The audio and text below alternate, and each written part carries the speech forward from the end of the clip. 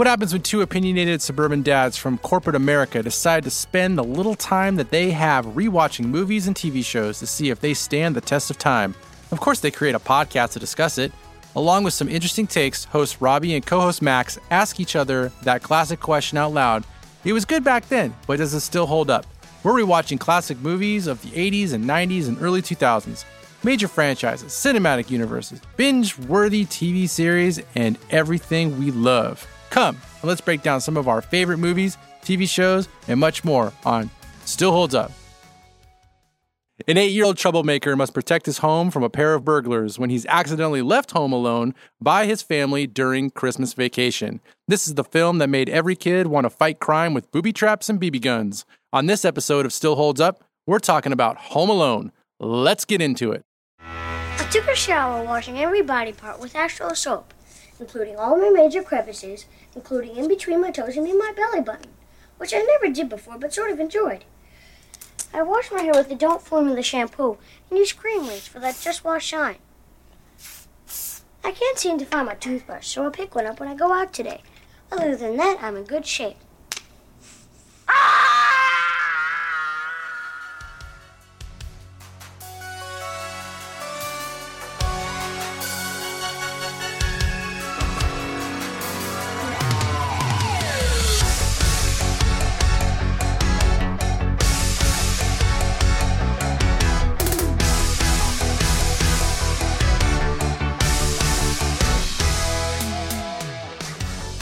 What are we talking about? Dude, we're talking about Home Alone.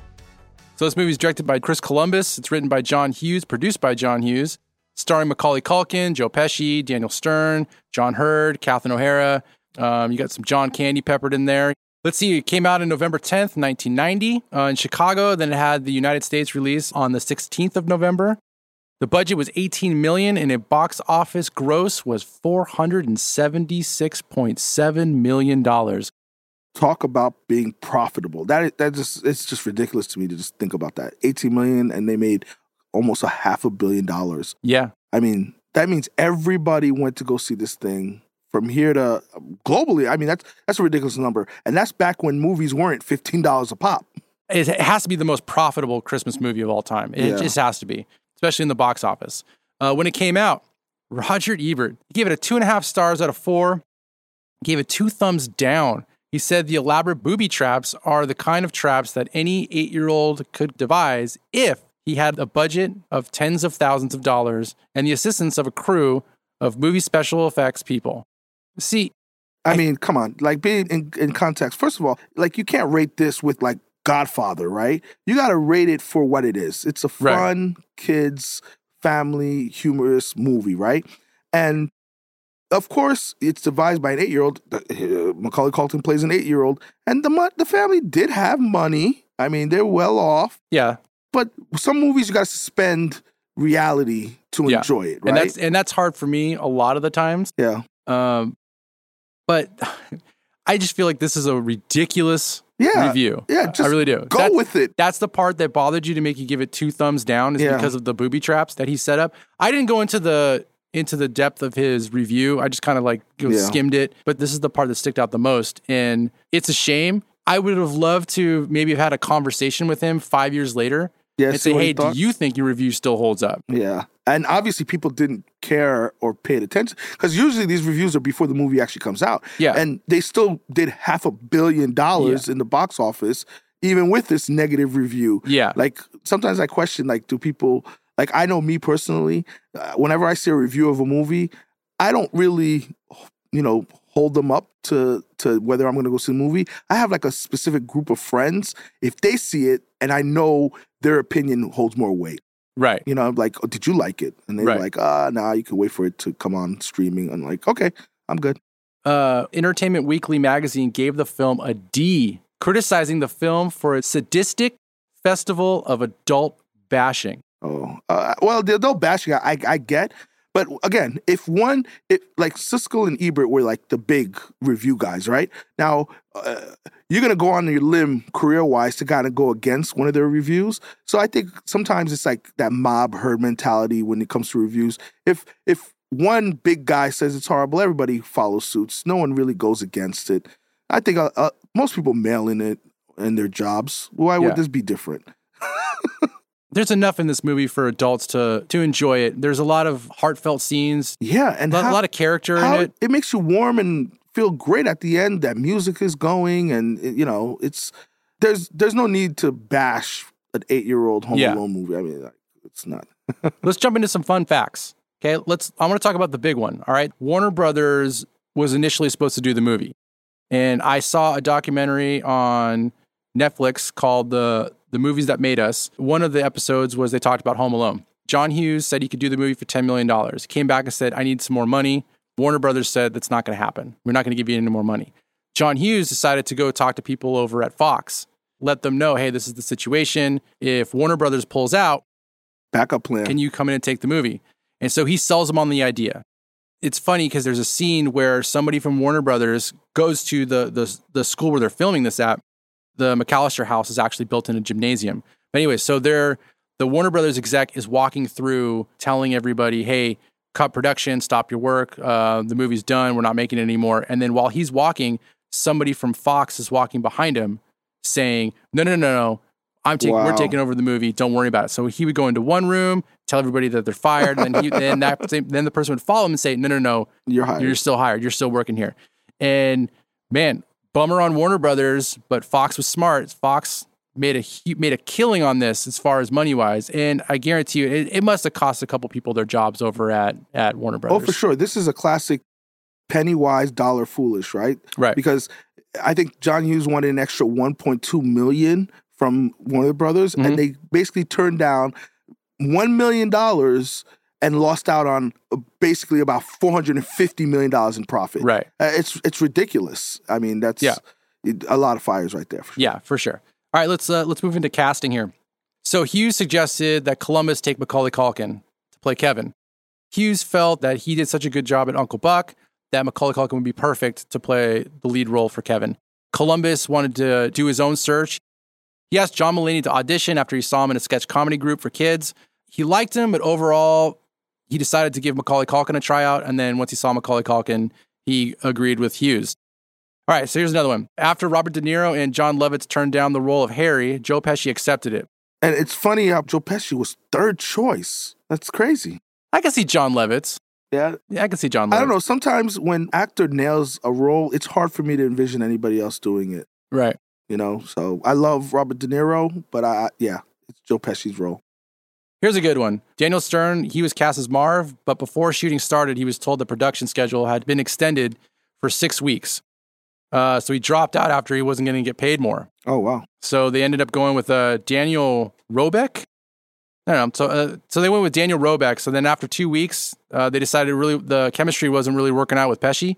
Oh, so they went back to Daniel Stern and said, hey, here's your extra money. Come be a part of the movie. It's a completely different movie without him.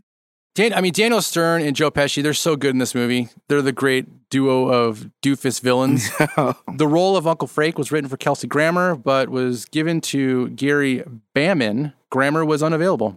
Yeah, he would have been a good jerk uncle, too. Oh, yeah.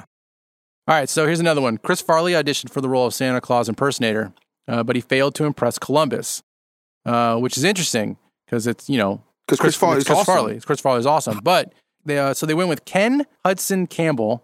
I just want to call him Ken Campbell. It's Ken Hudson Campbell. Yeah, he's not an assassin. Don't you only put 3 names for an assassin? Yeah, but he was great. I thought he did a great job as the impersonator. And I picked one of those clips with him in it, so We'll be able to listen to him. Let's see.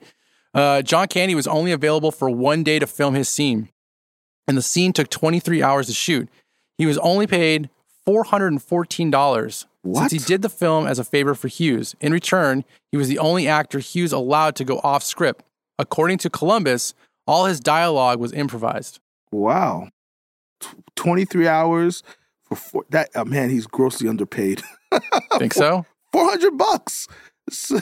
Oh my goodness. The last one I got for this, the film within the film. So Angels with Filthy Souls. So that's the video that Kevin always puts in and he watches, the black and white. To shoot the film only took 1 day. It was obviously filmed in black and white negative film. And it was filmed from a low perspective. So that way to kind of give that childlike look or childlike feel, like a kid's looking up. Looking up at it. And I never noticed that until I read this. Oh, that's pretty good. I like when shows and movies do like fake movies within their universe. Right. Seinfeld was great for this. I mean, Seinfeld has a list of, Prognosis Negative and Channel. They have all these great movies that they kind of play, but they're not real. Right. But they're real in that show's universe. Yeah. Great. All right, let's talk about the music really fast. Director Chris Columbus originally had Bruce Broughton. He was billed to score the film. And early posters that came out to market the movie had him billed as the composer. However, he was busy. He couldn't make it. He was doing The Rescuers Down Under. I love that movie. Yeah? Yeah, the cartoon. You don't remember that movie? When I was a kid, I loved the movie. I don't know if it still holds up, but I love that. They go to Australia, the little mice. Yeah. Oh, yeah. Okay. I was thinking of like movie. Chippendale Rescue Rangers. No. What? They did a movie? They did. They made a Chippendale Rescue Rangers? Well, I know they did the now. New the new one. No, it was awesome. I'm talking about back in the 90s. Oh, the new one was awesome. All right, so he couldn't do it. He had to bail at the last minute. So Columbus talked to Steven Spielberg. Steven Spielberg got him in contact with John Williams. And then John Williams ended up producing the final score for the movie. A lot of the music in the movie is traditional music, Oh Holy Night or Carol of the Bells. Mm-hmm. Rocking Around the Christmas Tree. Yeah. They're featured mainly throughout the film. But everywhere else, it's all John Williams. And the last song that peppered out throughout the movie is phenomenal. What is that called? You're talking about the song Somewhere in My Memory. No, that song is awesome, though. Yeah. I mean, as soon as you hear it, it's like, it gets you. It makes you want to tear up. All right, let's jump into the trailer. Let's listen to the trailer, and then let's see if it still holds up. Where are you going? We're going to miss the plane. When the McAllister family left on their Christmas vacation, Did we miss the plane? No, you just made it. Yeah! they forgot one small thing. Have yourself I have a terrible feeling. Did you lock up? Yeah. yourself be light. Do we set the timers on the lights? Mm-hmm. What else could we be forgetting? Our troubles will be ours. Kevin! Home Alone. Police in the northern suburbs are on the lookout for a pair of burglars who are calling themselves the Wet Bandits. We know that you're in there. It's Santa Claus and it's Elf. Get off my property. This is my house. I have to defend it. Where's your mother? My mom's in the car. Where's your father? He's at work. What about your brothers and sisters? I'm an only child. Where do you live? Can't tell you that. Why not? Because you're a stranger. He's a kid. I mean, what can a kid do to us? Kids are stupid. I know I was. You still are, Mark. This is it. I don't care if I have to get out on your runway and hitchhike. I am going to get home to my son. Yes! Where are you, you little creep? I'm gonna kill that kid! Why'd you take your shoes off? Why are you dressed like a chicken? Gus Polinski, Polka King of the Midwest. If you have to get to Chicago, we'll gladly drive you. Hey, guys. Yesterday, he was just a kid. But tonight, he's a home security system. You guys give up or you're thirsty for more? From John Hughes. I got a feeling this is going to be your best Christmas ever. A family comedy without the family. Home Alone. Are you here all alone? I'm 8 years old. You think I'd be here alone? I don't think so. All right. Solid trailer. Yeah. Nice and long, but it's the original. And that's what we like to play here. So I love any trailer with Don LaFontaine in there. He gives you like that action movie voice. Right. One kid home left alone. All that good stuff. It's awesome. I think it's a great trailer. I think the way it starts off is you just think it's just a typical Christmas movie. Yeah. And then the wheels come off and crazy things happen. Yeah, you see all the him trying to maim, Joe Pesci. And it's awesome. Yeah. The trailer held up for the movie because when you see this trailer, you get excited. The trailer doesn't point you into a direction that the movie's not going to go. There is a scene in the trailer that's not actually in the movie. Well, the scene's in the movie, but the actor's not. So Kevin's getting asked the questions while he's at the grocery store. Yeah. It's the manager asking him the questions. But in the movie, the manager's not asking the questions. It's the clerk who's asking the questions. Yeah, the woman. The woman is. So that guy's cut. So he's in the trailer, but he's not in the actual movie. I thought it was some Mandela effect that was going on in that. No. Okay. But anyways, yeah. Because I do remember the woman, but in the trailer, it's like the guy. It's the exact same questions. Are you sure? I'm absolutely positive. You sure? I picked it as one thing? No, I picked it as one of my scenes. We'll watch it. Because I remember the clerk.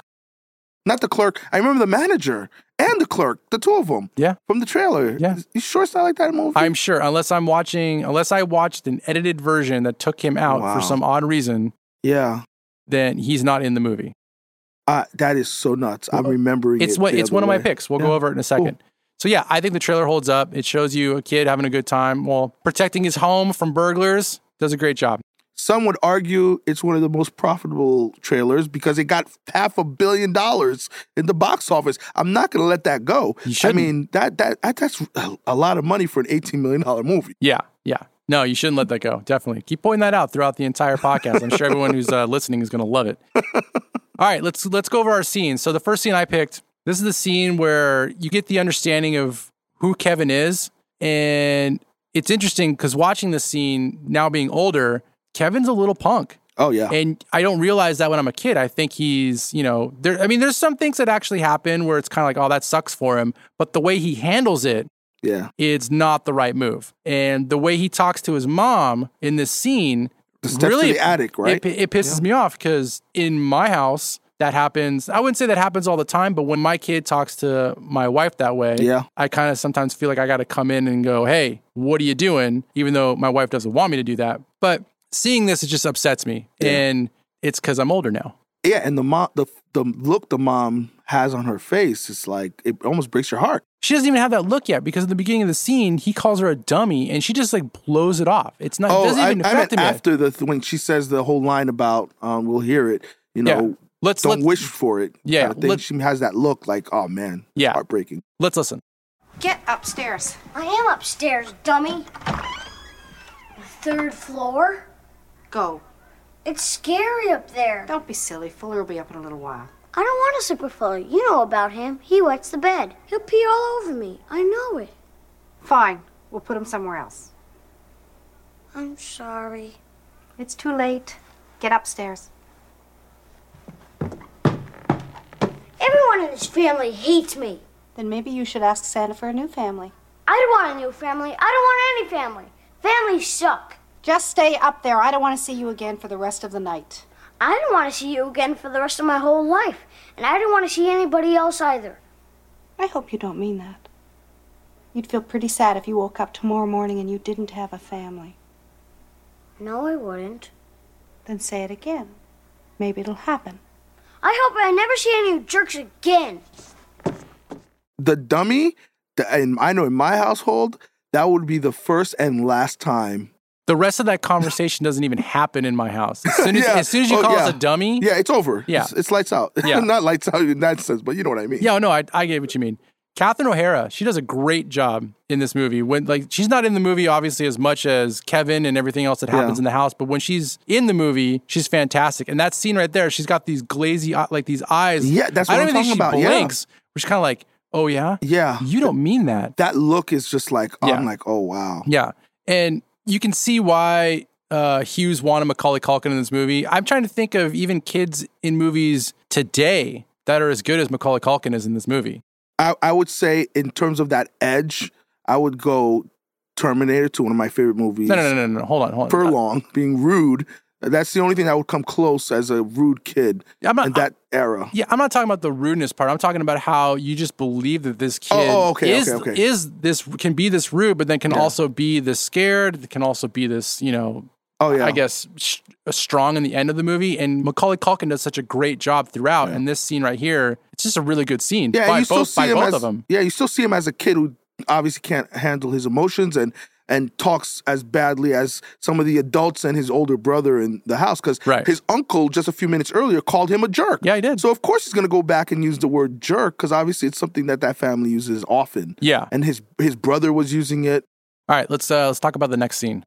I like this scene. It's when the pizza delivery boy goes to the back door, drops off the pizza. Yeah. And Kevin decides to play Angels with Filthy Souls and scare the crap out of the pizza guy. All right, let's listen.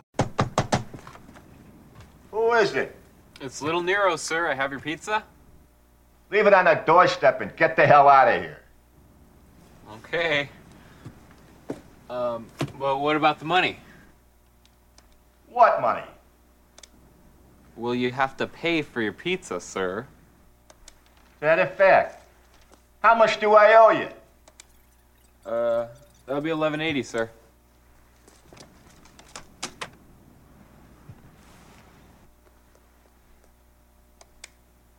Keep the change, you filthy animal. Cheapskate.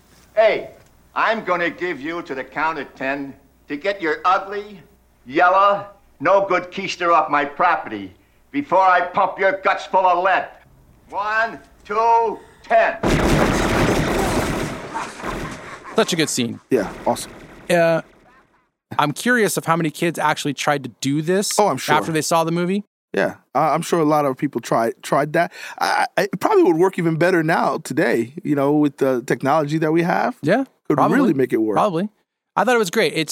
Kevin's still in the middle of, being left alone by himself. He's enjoying it, loving life, going through his brother's bedroom, finding the money, buying the pizza, because Buzz is the reason why he didn't get the cheese pizza in the beginning of the movie. Yeah. Remember, he ate the last of the pizza.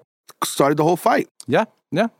And how about this pizza delivery guy? At the beginning of the movie, he's delivering like a dozen pizzas. Yeah. And the mother just gives him like a wad of 20s, like obviously a ridiculous amount of tip. Right. And he's like, oh, thanks for the tip. And now he's complaining that, he's delivering one cheese pizza and obviously the tip wasn't enough for him. So he deserves to stumble around a little bit. Yeah. I mean, the family just gave you a ton of money just a couple of nights ago. I forgot about that. What do you need? Like every time you need $20, $30 tip? Come on, guy. If you're a delivery person, yeah, you want that every single time. We're going to talk about this guy. I got more to say about this pizza delivery guy. All right, cool. Let's talk about the next scene. So this next scene, this is the second time Kevin goes shopping by himself. So the first time he went, it wasn't a great outing. He got scared because he saw the neighbor, which we'll talk about him in a little bit. He ends up stealing a toothbrush. Yeah. He thinks he's a criminal. So, but now the second time he's going shopping, he's hit a maturity level where he's cutting coupons. He's acting like he's an adult. He grew up overnight. Yeah, it's like he grew up overnight. And the conversation he has with the clerk, he's acting like an adult, but then when she starts to question him, he reverts back to cute innocence. Yeah. And it works really good for him. I think it's a great scene. Let's listen. Are those microwave dinners any good? I don't know. I'll give them a whirl.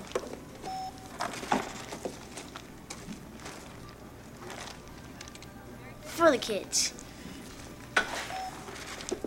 Hold on, I got a coupon for that. It was in the paper this morning. There is no man. 1983. Well, this is the question right here. Are you here all by yourself? Ma'am, I'm 8 years old. You think I'd be here alone? I don't think so. Where's your mom? My mom's in the car. Where's your father? He's at work. What about your brothers and your sisters? I'm an only child. Where do you live? I can't tell you that. Why not? Because you're a stranger.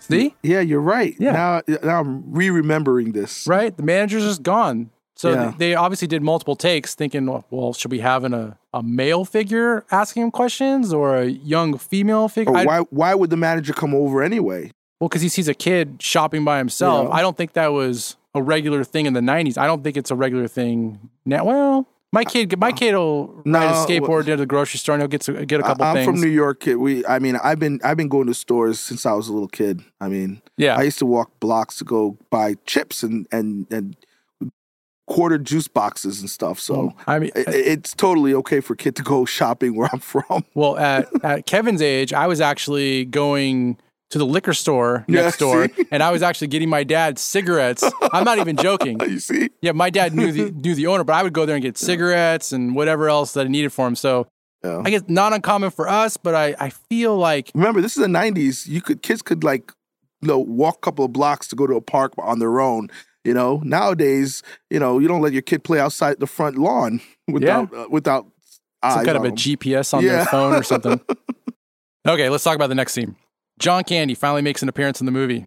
Fabulous as always. So he has a conversation with Kate. Catherine O'Hara plays Kevin's mom. So she's stuck at the airport because bad weather. Plane had to land for safety reasons. Whatever. So they have a layaway. And so John Candy overhears Kate having a conversation with the airline clerk and decides to step in and kind of offer his services. And I just love it because, like, if you ever seen Planes, Trains, and Automobiles, it's kind of what happens to his character where he's just trying to get home, can't fly the plane, so he's got to drive, got to go on a bus, can't take the bus, got to rent a car, and then he finally get on a train. So in this, it's almost like, oh, I just did this whole thing with Planes, Trains, and Automobiles. Let me come over here, and then I'm going to rent a van and then offer you a ride to get to your destination. You want to hear the crazy thing? You've never seen Planes, Trains, and Automobiles? I think I've mentioned this. That's not the crazy thing that I've never seen it. What? The first time I even heard about this movie was when you were talking about it on one of our, behind the scenes, meetings. I never even heard of the movie, to be honest with you. That makes me question how you were raised. I just want to say that. I never heard of the movie, obviously never saw it. It wasn't even in my universe until about a couple of weeks ago. Anyways, it's a great scene between them. He's kind of pitching his band and stuff, the Kenosha Kickers. Yep. All right, let's just listen. Allow me to introduce myself. Gus Polinski. How are you? Polka King of the Midwest. The Kenosha Kickers? Hi there. How are you? No? That's okay. I thought you might have recognized. Anyways, I had a few hits a few years ago. That's why just polka, polka, polka, polka, polka, polka. No? Twin Lakes Polka, Damavuji Polka, a.k.a.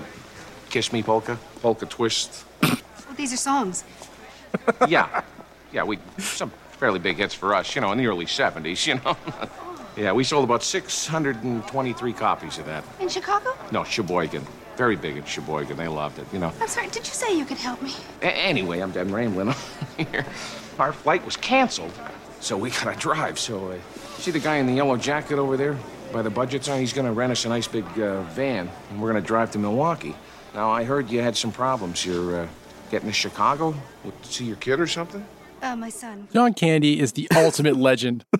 And the fact that he did this all in one day, right? Filmed the whole thing in one day. Yeah, he filmed it all in one day. And then let's not forget about the hot take or the trivia that we just did earlier, that he was the only one who was allowed to go off script. Yeah. And then Columbus said that most of his lines was all improv. There. So 600 copies. Like, I just love the fact that he's presenting himself as if like he's like a big time celebrity, and you're supposed to know me. I mean, I'm like the Polka King. He's rattling off these songs, obviously, that he just came up off the top of his head, right? Right.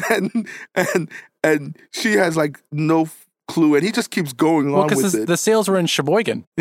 Yeah, it's good. It's a great character. So if Catherine O'Hara, she has to feed off of his improv. She does a fabulous job. I mean, obviously that might not have been the first take, but just imagine the first take, and she's probably got to, keep a straight face during that entire scene because it's a ridiculous scene.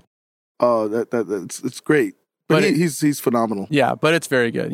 So that scene just shows the mom's doing whatever she can to get home. She's even yelling at airplane clerks, and she's talking to strangers. She's gonna get on a bus with a polka band. All right, so it's now getting closer to the final showdown between, obviously Kevin and Harry and Marv. Kevin's he misses his family now. Now he's gone through the transition of being scared, being by himself, to loving life, to then growing up, to now he's like, I miss my parents, I miss my family, I want them back. So he decides to go have a conversation with Santa Claus, basically ask Santa for help. Yeah. Right? So let's listen. Santa, hold on. Can I talk to you for a minute? Yeah, if you make it quick, Santa's got a little get-together he's late for. Okay. I know you're not the real Santa Claus. What makes you say that? Just out of curiosity. I'm old enough to know how it works. All right. But I also know that you work for him. I'd like you to give him a message. Shoot. I'm Kevin McAllister, 671 Lincoln Boulevard. Do you need the phone number? Nah, that's all right.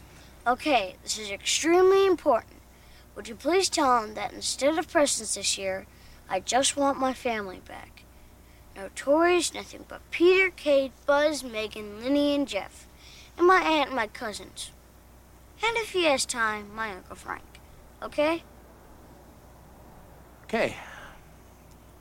See what I can do. Thanks. I love that scene. I know I keep saying that because we always pick the scenes that we love, but I love that scene. I also think that Ken Hudson Campbell did a fabulous job. It would have been great to see what Chris Farley would have done there. Yeah. But not one time when I saw this movie did I ever think someone else could have done a better Santa. He does a great job. Just kind of like, oh yeah, whatever. I gotta get going. I gotta get together. I gotta get to. No, it's definitely that arc. All Christmas movies, we talked about it with Elf. Right. You know, that reconciliation. He's starting to get over that hump where he does realize even the jerk uncle, he misses his family, and who better than to provide. And this is big for an 8-year-old to say, like, I'm going to sacrifice. I don't want toys. Right. I don't want anything. I just want my family back. It's a big step. Yeah. In growing up. Yeah. And this scene kind of sets up the next scene that we're going to talk about, because now Kevin he's found himself in church.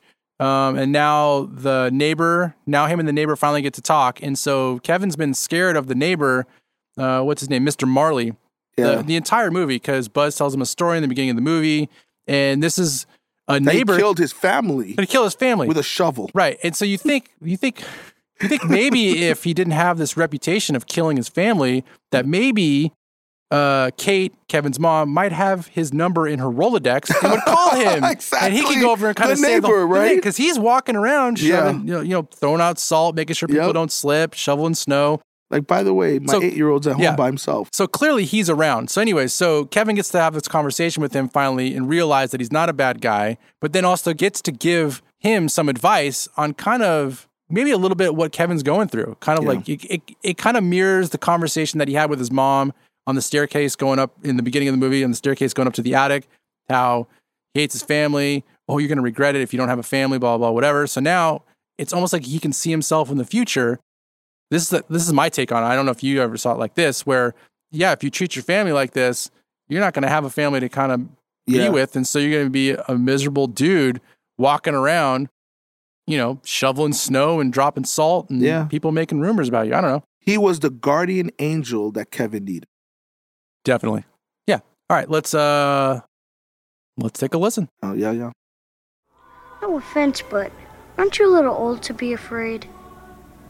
You can be a little old for a lot of things. You're never too old to be afraid. That's true. I've always been afraid of our basement. It's dark, there's weird stuff down there, and it smells funny, that sort of thing. It's bothered me for years. The basements are like that. Then I made myself go down there to do some laundry, and I found out it's not so bad. All this time I've been worrying about it, but if you turn on the lights, it's no big deal. What's your point? My point is, you should call your son.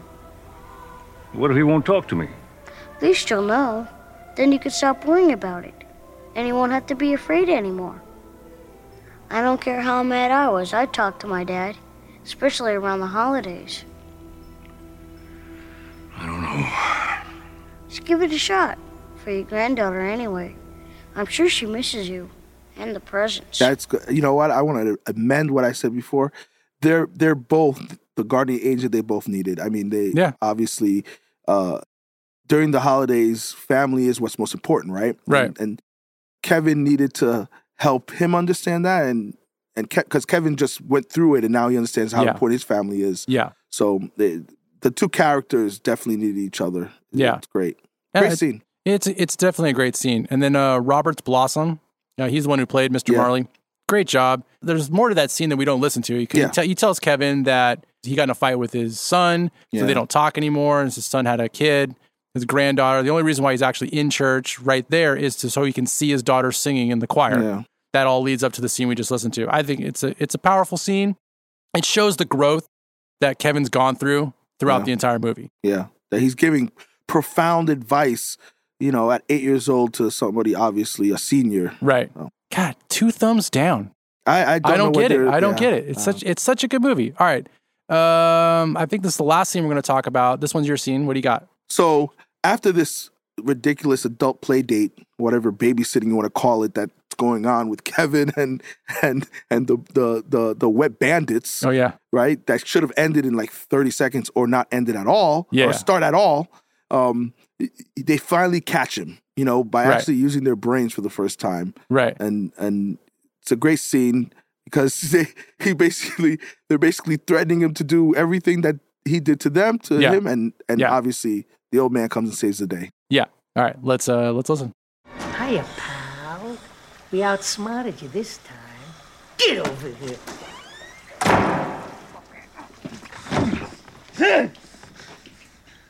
What are we gonna do to him, Harry? I'll do exactly what he did to us. I'll burn his head with a blowtorch. And smash his face with an iron. Like I'll slap him right in the face with a paint can, maybe. Or shove a nail through his foot. First thing I'm gonna do is bite off every one of these little fingers, one at a time. You think he would have done it? I know. It's like he's about to. Right. And Mr. Marley comes and saves the day finally with the shovel. Yeah. Good thing you had that conversation with him in church. Yeah. My whole thing is they spent all this time getting destroyed by this 8-year-old, and all they had to do was just double back around. Right. At any point they could have. Actually, my biggest problem is, I mean, we'll talk about it, more in my takes, is like, why didn't they just rob the place when he went to sleep? He's a kid. He's going to fall asleep probably like 10, 11 o'clock. I don't know. Maybe they think he should have already been asleep. Maybe they're also like, he's a 10-year-old kid. I don't think they realized what they were getting themselves into. Yeah, I mean, the worst thing that happened to them was, who got shot in the groin with a BB gun? Joe Pesci. Joe Pesci did. Yeah, Harry did. Yeah, Harry so he did, got shot. He got shot in the groin with a BB gun. Yeah, nothing. Yeah, and that's really it. That's a bad thing. That's a big thing. But you wouldn't think, going off of that you were about to go into a giant booby-trapped war zone set up by a 10-year-old kid. Yeah, I think you mentioned in a previous episode how action movies always accelerate the stuff. Yeah. If you look at, I know we're not doing Home Alone 2 right now, but Home Alone 2, the traps get even worse. There was like electrocution. Yeah. Like Kev was trying to kill him at that point. All right. Well, perfect. Let's go into my favorite part of this podcast, which is talking about all of our hot takes and random stuff. Yeah. And my most random thing for this movie has got to be the amount of mannequins and life-size cutouts and all the stuff that Kevin has around the house, the props, to set it up to make it look like there's a party going on. Now, it's. I'm not saying it's not a great scene. I think it's. And the music's phenomenal. It's a fun scene. Kevin McAllister, Macaulay Culkin sitting there dancing along with the music. Puppeteer. He's basically a giant puppeteer. It's a great scene, but still at the same time, completely random for sure that they had all that stuff. Me, I don't have like a random thought or a random scene to say, but I have these random thoughts when I'm watching these movies sometimes. Yeah, me too. So, we talked about spin-offs, in previous meetings. Like, I would love to see the pizza delivery guy movie spin-off. Oh, we're jumping to spin-offs? I got a whole section for spin-offs. I know we have a whole section spin-off, but my random thought was the spin-off. Okay. Like, just seeing all the crap that he goes through and his horrible driving. And then the thing I really want to see is him going back to that McAllister house after getting shot, right? Because he's going to have to deliver again there. Or did he quit? So that was really my thought. Like, it would be interesting to see the life and times of this pizza delivery driver. Well, think about also, like, careless. If the pizza delivery driver thought he was being shot at, police, don't you think he would have called somebody? Good point. You're gonna be that guy. At least tell your manager, and your manager might say something. Like, dude, they shot at me. I'm done. Yeah. So I got 3 spin-offs that I would like to do for this show. I think the brother Buzz. Yeah. He would have a great spin-off show. Like, this would be another one that would go, so now Disney owns Fox, so this would be on Disney Plus. Yeah. 10 episodes. It's Buzz in college. And it could even be, you could even do it now, where Buzz is the professor, but he's the professor of botany. Is that what botany is for arachnophobia or for spiders and stuff? No, botany isn't that plants? Oh, then what's insect? Biologist? I don't know. Is it a biologist? I don't know. That's a good question. Anyways, he became even good where he'd be like a professor at some college. He's obviously like a mean one. All right, my next spinoff would be Marv and Harry. Their adventures. They got to raise some money. They got in some trouble with the mob in Chicago. So now they got to go on this giant heist thing where it's like almost like Gone in 60 Seconds. But instead of Gone in 60 Seconds, like them robbing all these or stealing all these cars, they got to rob all these houses, kind of like what they're trying to do in Home Alone. Like all the houses on the street, they're trying to rob them all, but they got to do it in a timely fashion. I love this concept of the spinoff. Yeah. And you want to know what I would really love to see in this? What? Who their fence is. Because if you're a thief and you're stealing people's homes, you got to move the merchandise to get your money. I got your guy. So now I got your guy. What fence is going to be stupid enough or, crazy enough to work with Marvin Harry? It has to be an over-the-top kind of character to be the fence. It's John Lovitz. So John Lovitz didn't get it, or he passed on the role for Harry. Yeah, so they just have him as the fence guy. You bring him in, and he's the guy they bring all this stuff. He has to be over the top, though. Oh, Lovitz can be over the top. I don't think it'll be a problem. And then my last spinoff, it's got to be Gus, the Polka King. Polka King. Yeah, I would follow John Candy into him going on tour in Kenosha Nights. You call it Kenosha Nights. Kenosha Nights. So he takes the Kenosha Kickers. They go to Sheboygan. And they play like either on tour, they play like a 3-night festival. Yeah. And just crazy things happen. 3 nights in Sheboygan. 3 nights in Sheboygan.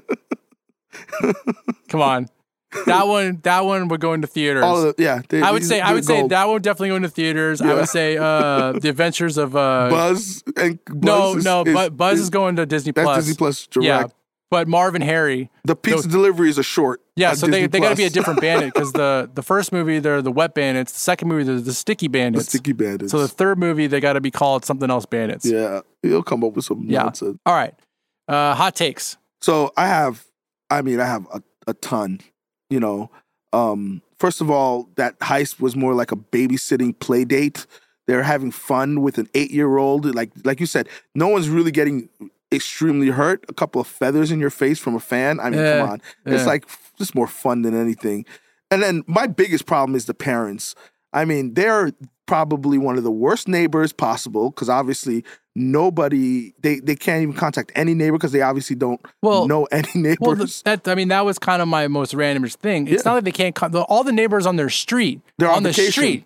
Yeah. On the street or on vacation. Yeah. But it's like they don't have any other friends that don't live on the street. Yeah. What about the community? What about one of you has to have a job, a coworker, maybe a relative that lives a couple cities away. A priest, somebody, pastor. I know. I understand. You called the cops. The cops showed up. Thought it was a prank call. Yeah. You have to know somebody else in this world that's closer to you.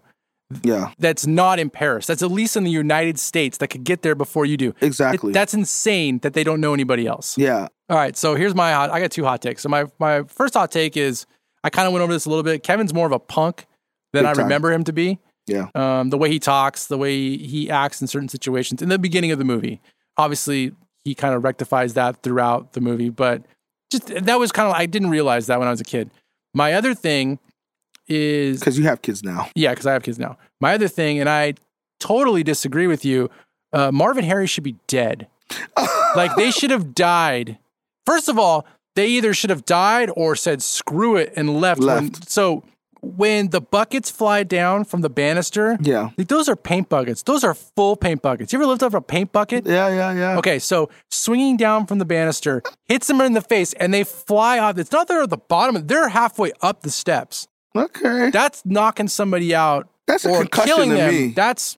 I'm giving that a that's grade brutal. 2. That's a concussion. They should have died in this movie, really fast. So I actually think at some point Kevin decides either he doesn't know what these booby traps can do, or he is basically saying, fuck it, let's just kill him. I'm trying to end these guys' life. So either way, they should have died. And I would have stuck to that a little bit more in my review, Roger Ebert, than the fact that there's no way some kid could have made all of these things without having some help and $10,000 budget. I mean, I don't know about the $10,000 budget because he's using stuff that he's using stuff that you could find anywhere, like rope and paint cans. Yeah, the only thing that might be questionable is did they have any paint cans? When's the last time they painted their house? Everybody has paint cans. I mean, I got paint cans in the garage. It's But anything else that's used them in those props, I can't think of one thing that wouldn't have been found in a household. Yeah. So, wrong again. Especially a house that big. Right. All right, let's do rankings. Yeah. Obviously, it's one of my favorite John Hughes movies. I like a lot of his movies. Actually, my favorite one is actually Ferris Bueller. I watch that every Labor Day. Oh, I love that. I watch every Labor Day. First thing I do, I watch. My wife hates it. Why? She's weird. But it's definitely a top 10 holiday movie. Yeah. I'm not gonna say it's in my top 5, but it's definitely it's one of those movies you only watch. Well, for me, I only watch it during the holidays, and, you suspend, your reasoning and just sit down and enjoy it. So that's why it's one of my top 10. Yeah. And he goes through, it's a great Christmas movie, great music. Christmas music is phenomenal in there. And the ending is heartwarming, and he reconciles with the family like every Christmas movie does. It's awesome. Yeah. I think I'm pretty close to what you got. It's definitely in my top 10. Whether it even reaches the top 5, I don't really know that for sure. Once we go over these other movies, right now I know it's definitely my top 10. We talked about how, obviously I discovered what a jerk Kevin is in at least in the beginning of the movie, but yet even though he's like that, this movie captures the Christmas spirit extremely well. Yeah. It's a very likable movie, in my opinion. It's got a lot of charm. The music, the composition is fantastic. Yeah, I mean, I think it's a great movie, even though with the violence that Kevin does and stuff. But yeah, anyways, yeah, top 10 holiday movie for sure. Get into awards? I got some awards. So my award for making the plot happen has to be the neighbor kid, Mitch Murphy, the kid next door. So check it out. So in the beginning of the movie, when the power goes out and they're all rushing to get out of the house, the little kid, Mitch Murphy, decides to come over and talk to one of the van drivers picking him up. And because he's in there asking all these questions, bugging him, he gets added into the count of being, Kevin. He's Kevin. Being Kevin. So the count's good, so they get to leave the house. If that kid doesn't show up, they realize they're missing Kevin. They go and they wake Kevin up. They most likely miss their flight because of that. Yeah. And then there's no movie. Yeah. And then they hate Kevin even more. Oh. Kevin never gets the life lesson. He doesn't get to go on his adventure. The mother doesn't realize, she always realized how much she loved her kid, but she doesn't get that, that ultimate kid guilt trip. Yeah. No, that's a great reward. That's my award. I don't really have anybody outside of, I don't want to call the parents horrible parents, but it's more, I'm going to go with the dad being kind of an aloof. Because he threw the ticket away? he's like, especially in the beginning, he's there, going with the flow kind of thing. That's what dads do. I try to go with the flow as much as possible, but when your kid doesn't listen to you after the third time, and then all of a sudden you have to yell at them to get their attention, and then they're like, why are you always yelling at me? Because obviously you didn't hear me the first 3 times. Yeah. So, but his kids, they're just going with the flow with him. It's just really Kevin, I guess. Well, even Buzz, when Buzz is around the parents, he acts all polite and stuff, but... Well, to continue off of my awards, I don't want to say they're horrible parents, but they need to sit down and reassess how they're raising these kids. Because honestly, before this movie, Buzz and Kevin are 2 of the worst kids you will find. Like I wouldn't want my kid to hang out with either one of them. Like they're bad kids, man. Like they're not doing a good job with those two. Two boys. Buzz is questionable. I don't think Kevin's a bad kid. Kevin. He called his mom a dummy, dude. That's rough. Kids are kids. Kids go through that whole. Now we're making this more of a parenting show, but I feel kids go through that the stage of trying to be alpha, trying to you don't have to tell me what to do, kind of thing. Of course, yeah. My 3-year-old's doing it to me right now. Right now he's doing it. He always says no. In a minute. Of course. 3 years old. And he says no in a minute because I say no in a minute. Give me a minute. All right, so final thoughts. Does the movie still hold up? For me, for a holiday movie you're going to want to sit down and enjoy with your kids, for sure. It still holds up. It's a different era, time. There's plenty of little things, holes we talked about. Right. Most movies have that. Most movies have that. You just have to suspend, like we said it before, your reasoning and just sit and enjoy it. The part that holds up great, obviously, is the character arc of Kevin. Mm-hmm. Being the little jerk you said in the beginning. Being scared to be home alone, enjoying it, then missing that whole reconciliation side of what makes a good Christmas movie. And, the relationship between him and Mr. Marley is phenomenal too. It's short. But it strikes a good note. Yeah, it's what the movie needs at the right time. Yeah, for both of them. Yeah, no, I agree. 100% for me. Yes, this movie still holds up. I think this movie is a great Christmas movie. We obviously talked about ranking it if it would still be, in my top 10. If the movie's in my top 10, it's still, in my opinion, it should still hold up. My 2 oldest kids have seen it. I don't think my 3-year-old would even watch it right now because it's not cartoons, so I don't think he really cares. Or Star Wars.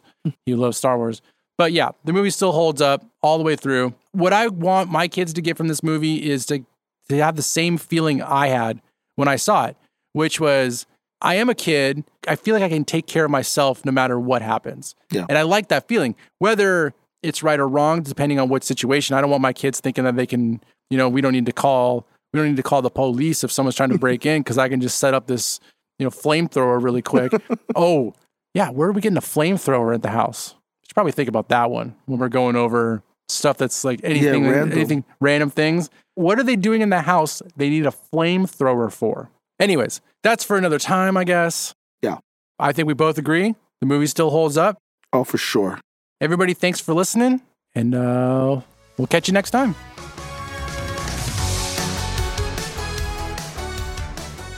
Thanks for listening to this episode of Still Holds Up, a Rot Your Brain podcast. Subscribe to the Still Holds Up podcast feed at rotyourbrainmedia.com/stillholdsup. Follow us on Twitter at rot_yourbrain and support Rot Your Brain Media and its podcast by being a part of this exciting new and growing community. Visit patreon.com/rotyourbrainmedia.